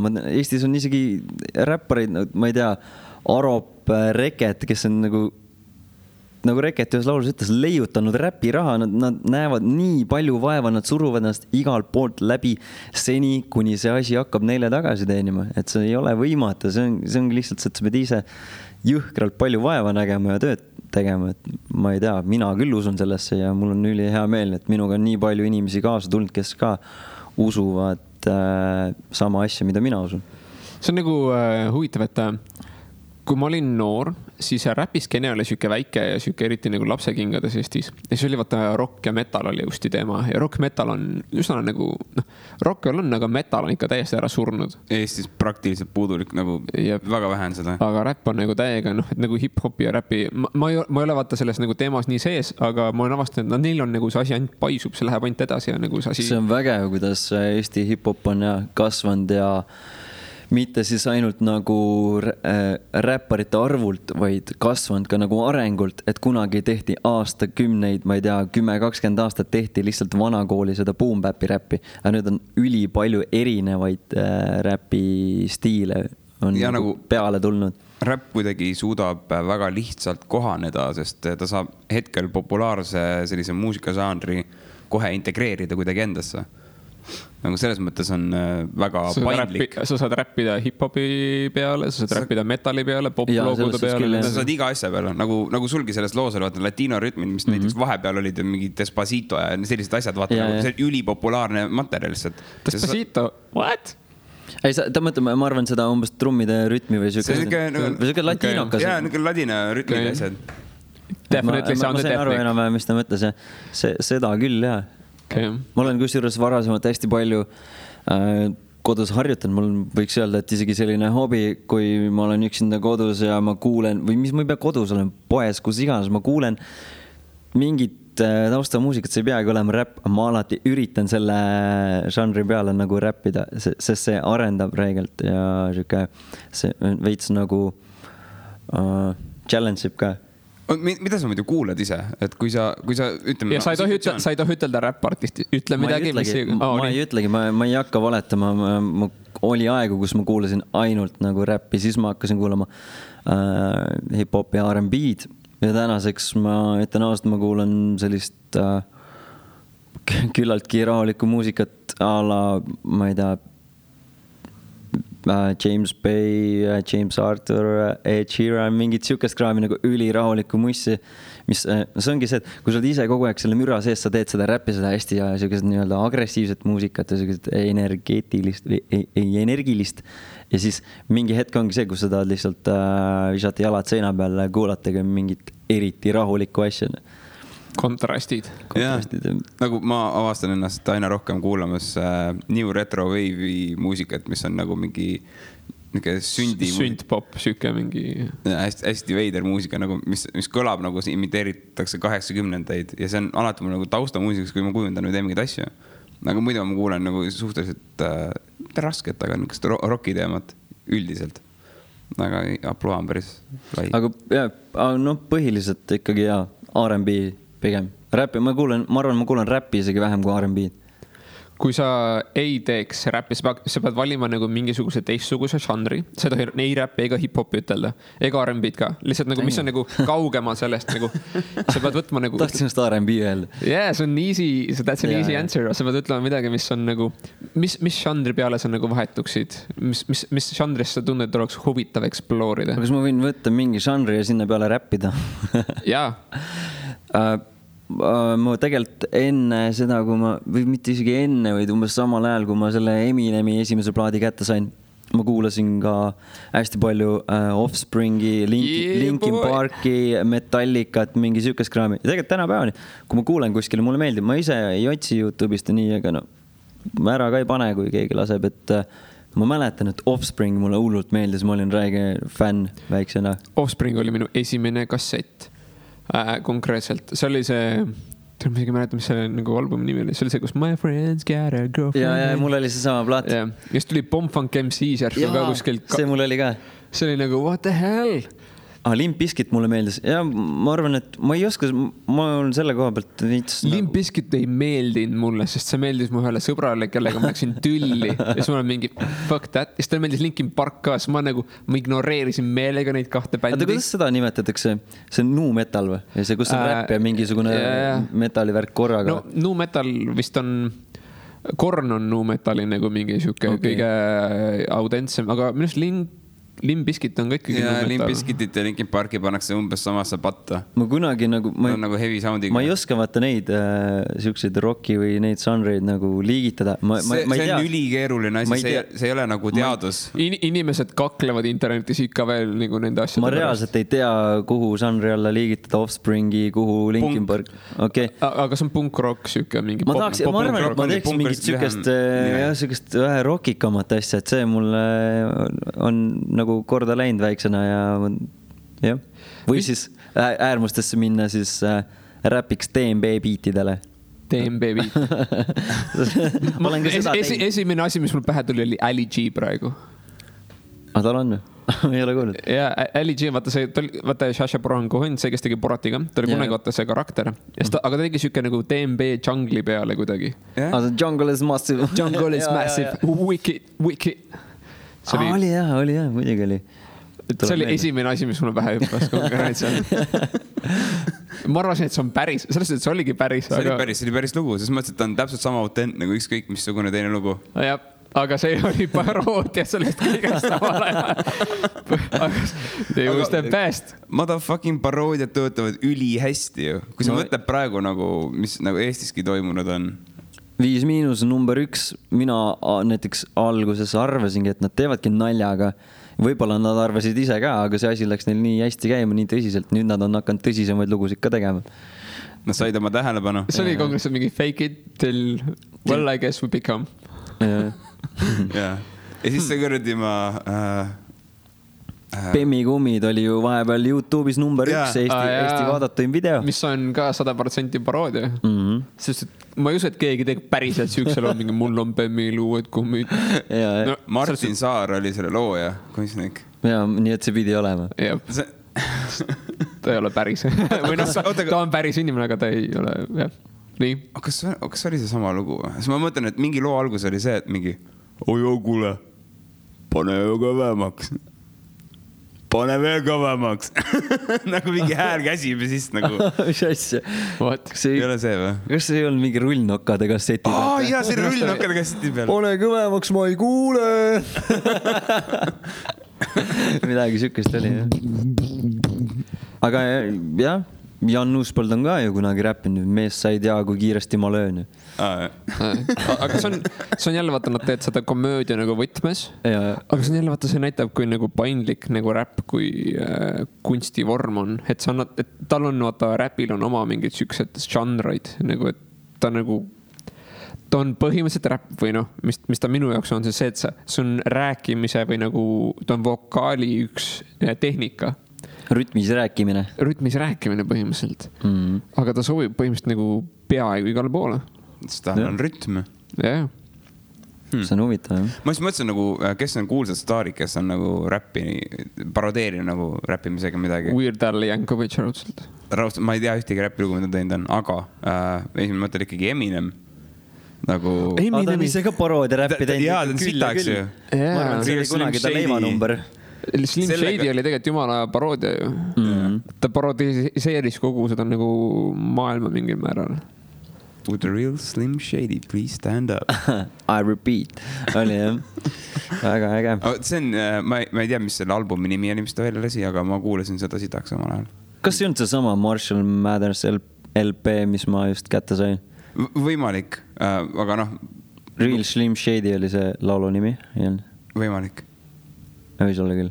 Aga siis ta tegi tegelikult enam-vähem tõsist, aga pärast mingi hetk tulid need Without Me'd, kus ta näitas videos, kuidas Jacksonil kukkus nina ära ja mis iganes ta seal tegi. Aga see oli lihtsalt nagu naljakas video, aga laul minu arust enam ei olnud paroodia. Et see oli lihtsalt, et ta tegi mingit statement juba mingi... Ei, ma mõtlen, et tal olid videod sellest hästi kuidagi paroodia. Aga see on see point, mida ma proovin teha, nagu paroodiad tavaliselt, nad on naljakad, humoorikad praegu nagu tehakse seda koos videodega, hästi palju nagu videost kinni. Aga need paroodiad, mis minul on alati peale, need on seotud mingi sündmusega või siis ka iseenda üle nalja tegema nagu artisti poolt, aga sisu on reaalselt olemas. Seda lihtsalt antakse edasi humoorikalt, nagu teeks seda koomik. Jah, et see on... Samal ajal tänapäeva nagu need paroodiad, mis on lihtsalt nagu kuidagi, neis ei ole nagu pärast seda esmapilti ei olegi midagi muud. See on ainult fassaad, see on ainult mingi hästi pinnapealne nähtus. Jaa, saan aru, mis mõtled. Teevad ainult nagu mingi nalja peale välja, aga neil ei ole konkreetselt mitte mingit sisu seal, et nad lihtsalt, hei, me tahame naljakad olla, ongi kõik. Aga äkki ei olegi tolku, äkki inimesed ei saa enam allegooriast aru. Ma kuulsin sükst asja, et oleneb kes. Et tänapäeva nagu seda massi väga enam, tegelikult me ei saa massi eest rääkida, aga ma olen kuulnud, et järjest rohkem inimesi nagu tähendab järjest vähem inimesi, siis see sõnum huvitab, et inimesed tahavadki mingit ägedat show'd ja mingit ägedat tümmi ja just nagu eriti laivis, et see ei pruugi iga stiiliga olla, nagu räpiga just see, et nagu kiiresti tarvitav kaup. Jah. No, lihtsalt tarvitav. No mis on nagu pop-žanri siis nii-öelda kirjeldus või mis on nagu iseloomu tunnused, vaata, mis asjad, mis lähevad populaarseks. See on enamasti alati nagu mingi sükse nagu positiivse tooniga. Ta on natukene naiivne ja ta on hästi lihtne. Et see on nagu süke, ta on nagu basic ja tal on tihtipeale on see on ka, et ta on kuidagi nagu värviline. Et, ja ta on emotsionaalne. Ja ta on natukene kuidagi seksuaalsusega või seksiga natuke seotud. Et see on nagu põhimõtteliselt... Armastus on selle asja nimi. Jaa, aga seal, ta on armastus. No võtab fucking Katy Perry, mingi I kissed a girl and I liked it. It has nothing to do with love. It's all about just, having a slight sexual undertone. Seks müüb. Jah, aga samas ta vaata positiivne and I liked it, vaata. Et see on nagu... See on hea point. Ka need asjad, mida nimetatakse armastuslugudeks tihtipeale ka siis, kui nad kirjeldavad või kasutavad sõna armastus, tavaliselt nad ei räägi armastusest. See on tihtipeale last. See on lihtsalt, see on iha, millest räägitakse, aga seda tembeldatakse armastuseks. Sest armastus on, võiks olla midagi muud. I don't fucking know. What is love? Baby, don't hurt me. Don't hurt me. No more. Nii on. Aga kas te olete nagu märganud, et nagu enamus armastuslaulud on nagu kohutavat advice'i, kuidas nagu armastusega diilida reaalselt. Mingi lihtsalt mingi halamine üldiselt ja siis on mingi häda ja siis nagu no wonder you lost a girl, you pussy. Aga Te olete samast asjast minust varem rääkinud ka, kuidas Adele tegi ennast ju miljonäriks või miljardäriks, ma ei tea. Samamoodi ju, ta rääkis oma kurvast armastusest ja nii. Jaa. Aga see on ju siis paljud inimesed suudavad seostuda sellega. Ai, muidugi. Et nagu, keda siis? Selles nagu sa ei tee ka nagu mingi sükest, nagu väga paljud inimesed, või noh, ma ei kujuta ette, et kas isegi üldse keegi suudaks seostuda sellega mingi, yo, I went to the stock market, made millions, that's it. Dope. Ma just sain aru, et Adeli Hello siiamaani võib mu silma mereks teha. Ma hakkasin mõtlema nagu, mis lood tal oli, siis mingi, oh shit, see on see lugu ju. Lennart on see vend, kes kuulab ja nutab. Ärme seda kuula. Aga jah, mul lähevad väga kõrda lood niimoodi. Aga ma arvan, et me võiksime vaikselt hakata nagu otsi kokku tõmbama. Aga siia lõppu ma tahaks lasta selle viimase loo siis, mis oli sul nagu veits slowma vibe'iga. Kuidas, mis selle loo nimi kõigepealt siis on? Taevas meie vahel. Wow. See on siis, ma üritasin hästi nagu... Klišee olla. Kas sa räägid nagu kuu ja maa suhtest, kus nagu nende vahel on taevas? Aga tegelikult see on hea allegooria. See tagu, ja ma tundsin kuidagi, et see läheb teemasse, selle maast kuuni teemasse ja see laul räägib siis jälle sellisest minu nii-öelda palverännakust, kus ma olen siis ennast otsimas, olen, ma ei tea, 1000 kordi ennast kaotanud ja nagu alles nüüd ma siis nagu hakkan vaikselt taipama, nüüd ma hakkan seda endale teadvustama siis ja siis ongi see, et see on veidi nagu, see on kahemõtteline, see on nagu see, et refräänis on taevas me vahel ja sa aitad mul tõusta, see on nagu ma pole kunagi uskunud Jumalat kui sellist nagu Jeesusesse või kellegisse sellist, aga ma usun mingisse kõrgemasse jõudu, mingit kõrgemat jõudu. Mis ei ole Jumal? Ma ei tea ju, kes ta on, ma ei ole teda võib-olla täiesti leidnud. Äkki see on Thor, lihtsalt sul on Thor on pilli otsas. Motherfucker, one day.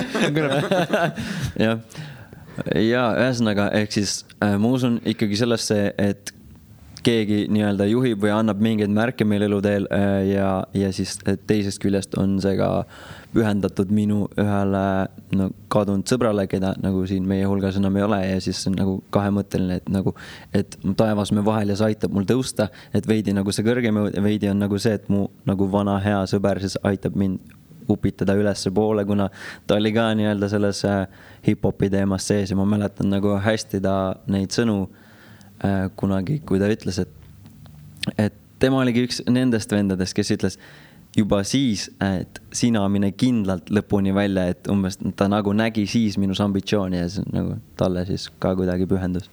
Ma just sain aru, kui ilusaks see allegooria muutub, kui sa võtad, et sina kasutad artisti nime Maakuu. Nii, nüüd kui sa võtad maast kuuni ja seda vahemaad, siis võib kirjeldada seda, et teekond siis nende kahe punkti vahel. Yeah. See võib kirjeldada ka seda teekonda, mis integreerib ka neid kahte objekti ja moodustab selle terviklikuks koos selle objektiga. Samal ajal see võib kirjeldada midagi, mis on punktis maa, sa vaatad seda kuud ja seda teekonda seal vahel ja võib-olla unistad sellest teekonnast. Just. Ja nüüd, kui sa räägid, et kui see on nagu taevas meie vahel, siis see nagu tundub, et atmosfäär kui selline on nagu viimane kiht, mille sa pead läbistama, et jõuda sinna kuu poole. Aga kui sa selle lükka oled ära teinud, kui sa selle murdepunkti oled ära teinud, sul on veel sitaks minna. Seda küll, jah. See on nagu, damn, that's some deep shit. Aga sellest momendist sul ei ole enam õhutakistust. Jaa, et siis on inerts juba vaata. Aga sa pead selle punkti ära tegema. This just gave me the creeps. Ma ütlen ka seal laulus siuks lausega umbes, et ma tahan tulla siia maani, kus kõik on juba käega löönud, et ma tahan nagu sealt veel edasi minna. Kuidagi. Väga õige. Et nagu, jah, käega löönud, kuitinud, mis iganes. Sa mainisid nagu märke ka, et nagu, mis asja, et sa nägid nagu mingeid märke? Ai, otseselt, ma ei oska niimoodi öelda, kas ma nägin märke, ma lihtsalt räägin, et ma usun nagu märkidesse kui sellisesse, et nagu, et ala, et sul on nagu elus on, kas sa näiteks usud siis, et sul on elus mingisugune nagu destiny või nagu mingi saatus ja sa pead selle nagu, et sind hoiavad nagu mingid märgid seal saatuse teel või? Ei, mitte päris nii. Ma ei ole seda niipidi mõelda, et ma usuks saatust. Ma ei usu saatust, ma arvan, et ja kindlasti mingil määral on nagu meil saatusega pistmist, aga me paljuski saame seda ise kujundada või nagu kuidagi ikkagi lõppkokkuvõttes. Ma arvan, et selle põhitee me valime ise endale. Aga nagu ma ei tea, ma nagu kuidagi mul on tunne, et mul on sulle nagu ma ei taha sulle nagu sõnu suhu panna, aga kui ma vaatan sind ja see, mis moodi käitud, siis mul on tunne, et ma oskan sõnadesse kokku võtta. See tähendab, kui sina ütled, et sa usud märkidesse, mina saan aru sellest, et sina usaldad ennast reageerima ja lugema õigesti signaale, mida sa saad enda keskkonnast. Ja täpselt. Märgid on üldiselt seal, kus sa neid näed. No ma toongi näiteks ühe näite selle põhjal, et ma leidsin selle Eminemi kõige esimese albumi nüüd Austraalias olles siis täiesti nagu suvalisel momendil second handis olid mingid vanad kasutatud plaadid, ma panin siis käe esimesse korvi, mis seal oli ja ma võtsin selle plaadi, mis mind reaalselt hip-hop muusikani tõi ja see oli nagu nädal enne mu albumi nagu avaldamist ja siis ma veel ei tea, mida see tähendab, aga ma nagu usun, et mu sees tekkis selline tunne, et ma pean selle ära ostma, et see on mingisugune nagu hea enne või mingi selline, ma usun niisuguseid asju. No väga hea, sest kui sa võtad seda hea endena, siis see ongi hea enne, vaata. Ja, kui sa võtad täpselt, et kui sa võtad seda hea endena, siis on hea enne.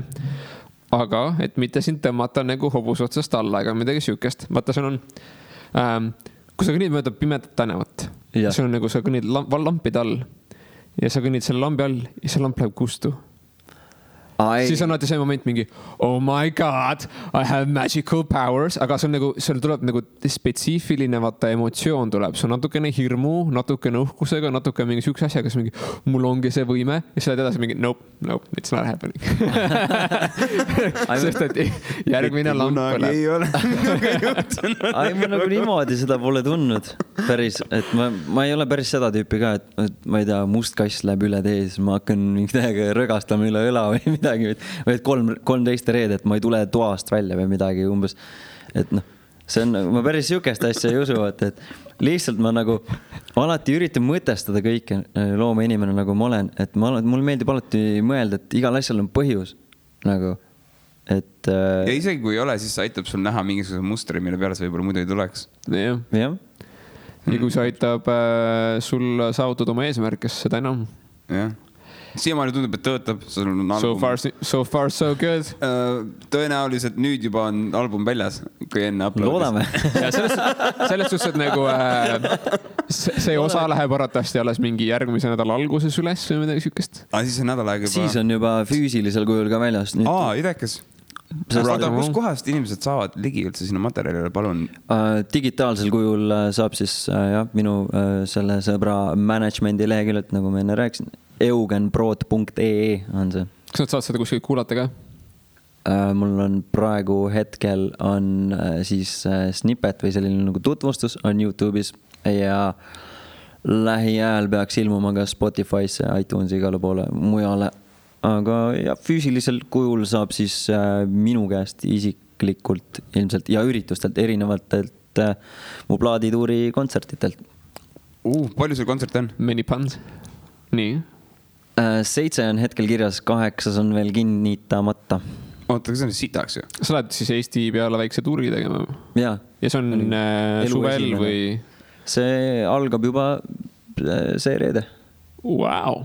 Ja lõpeb juuni algul. Siis sul on nagu praegu väike süke promotuur kõigepealt, seal oli, ennem oli väike nagu mingisugune intervjuu, nüüd on sul teine intervjuu. Võib-olla. On sul peale seda veel mõni tulemas? Täna? Loodetavasti, ei täna ei ole, täna ei jõua enam. Aga jah, tahaks loota. Nii et mul me viimased teen kõik, et tuleks. Jumal tänud, et me oleme sinu listis esimesel kohal ikkagi, et see on siiski kvaliteet podcast. Alright. Aga nii, nüüd kulab Maakuu taevas meie vahel. Õige. Vaata, ei meelde kohe enne. Jep. idekest fucking story oli taga. Ja meie poolt siis tänaseks kõik. Oli meeldiv. Olge muhedad. Kuulake head mussi ja me armastame teid kõik.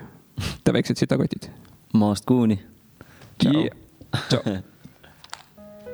Lähme rännakule!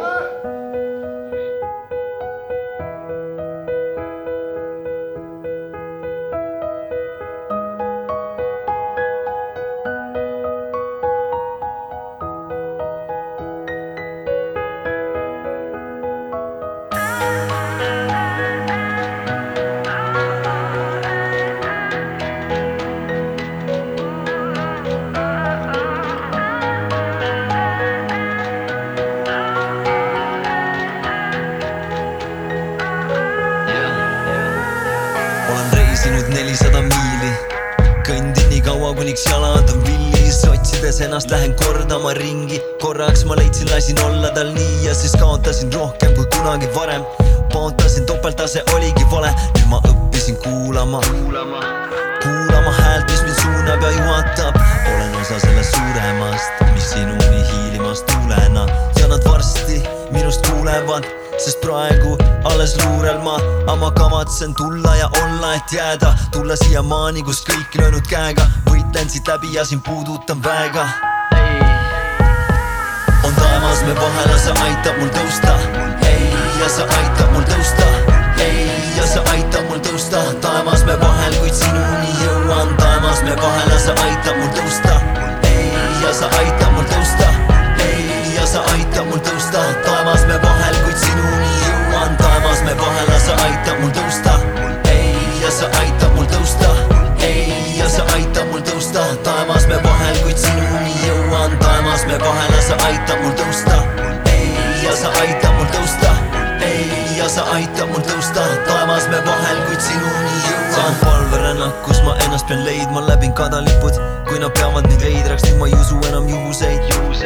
Sel kõigel on põhjus mu lugudes, et ma iialgi enam ei ununeks, et see iialgi enam ei puruneks. Mida aastatega järjest kokku olen lappinud, kogunud kilde ja endaga tassin. Mu pagas on suurem kui vanus mu passis, mu laval on juured ja valu ei kassi. Nüüd pagana suuremad padukad, tahtsin, et piiskadest karika laduda saaksin.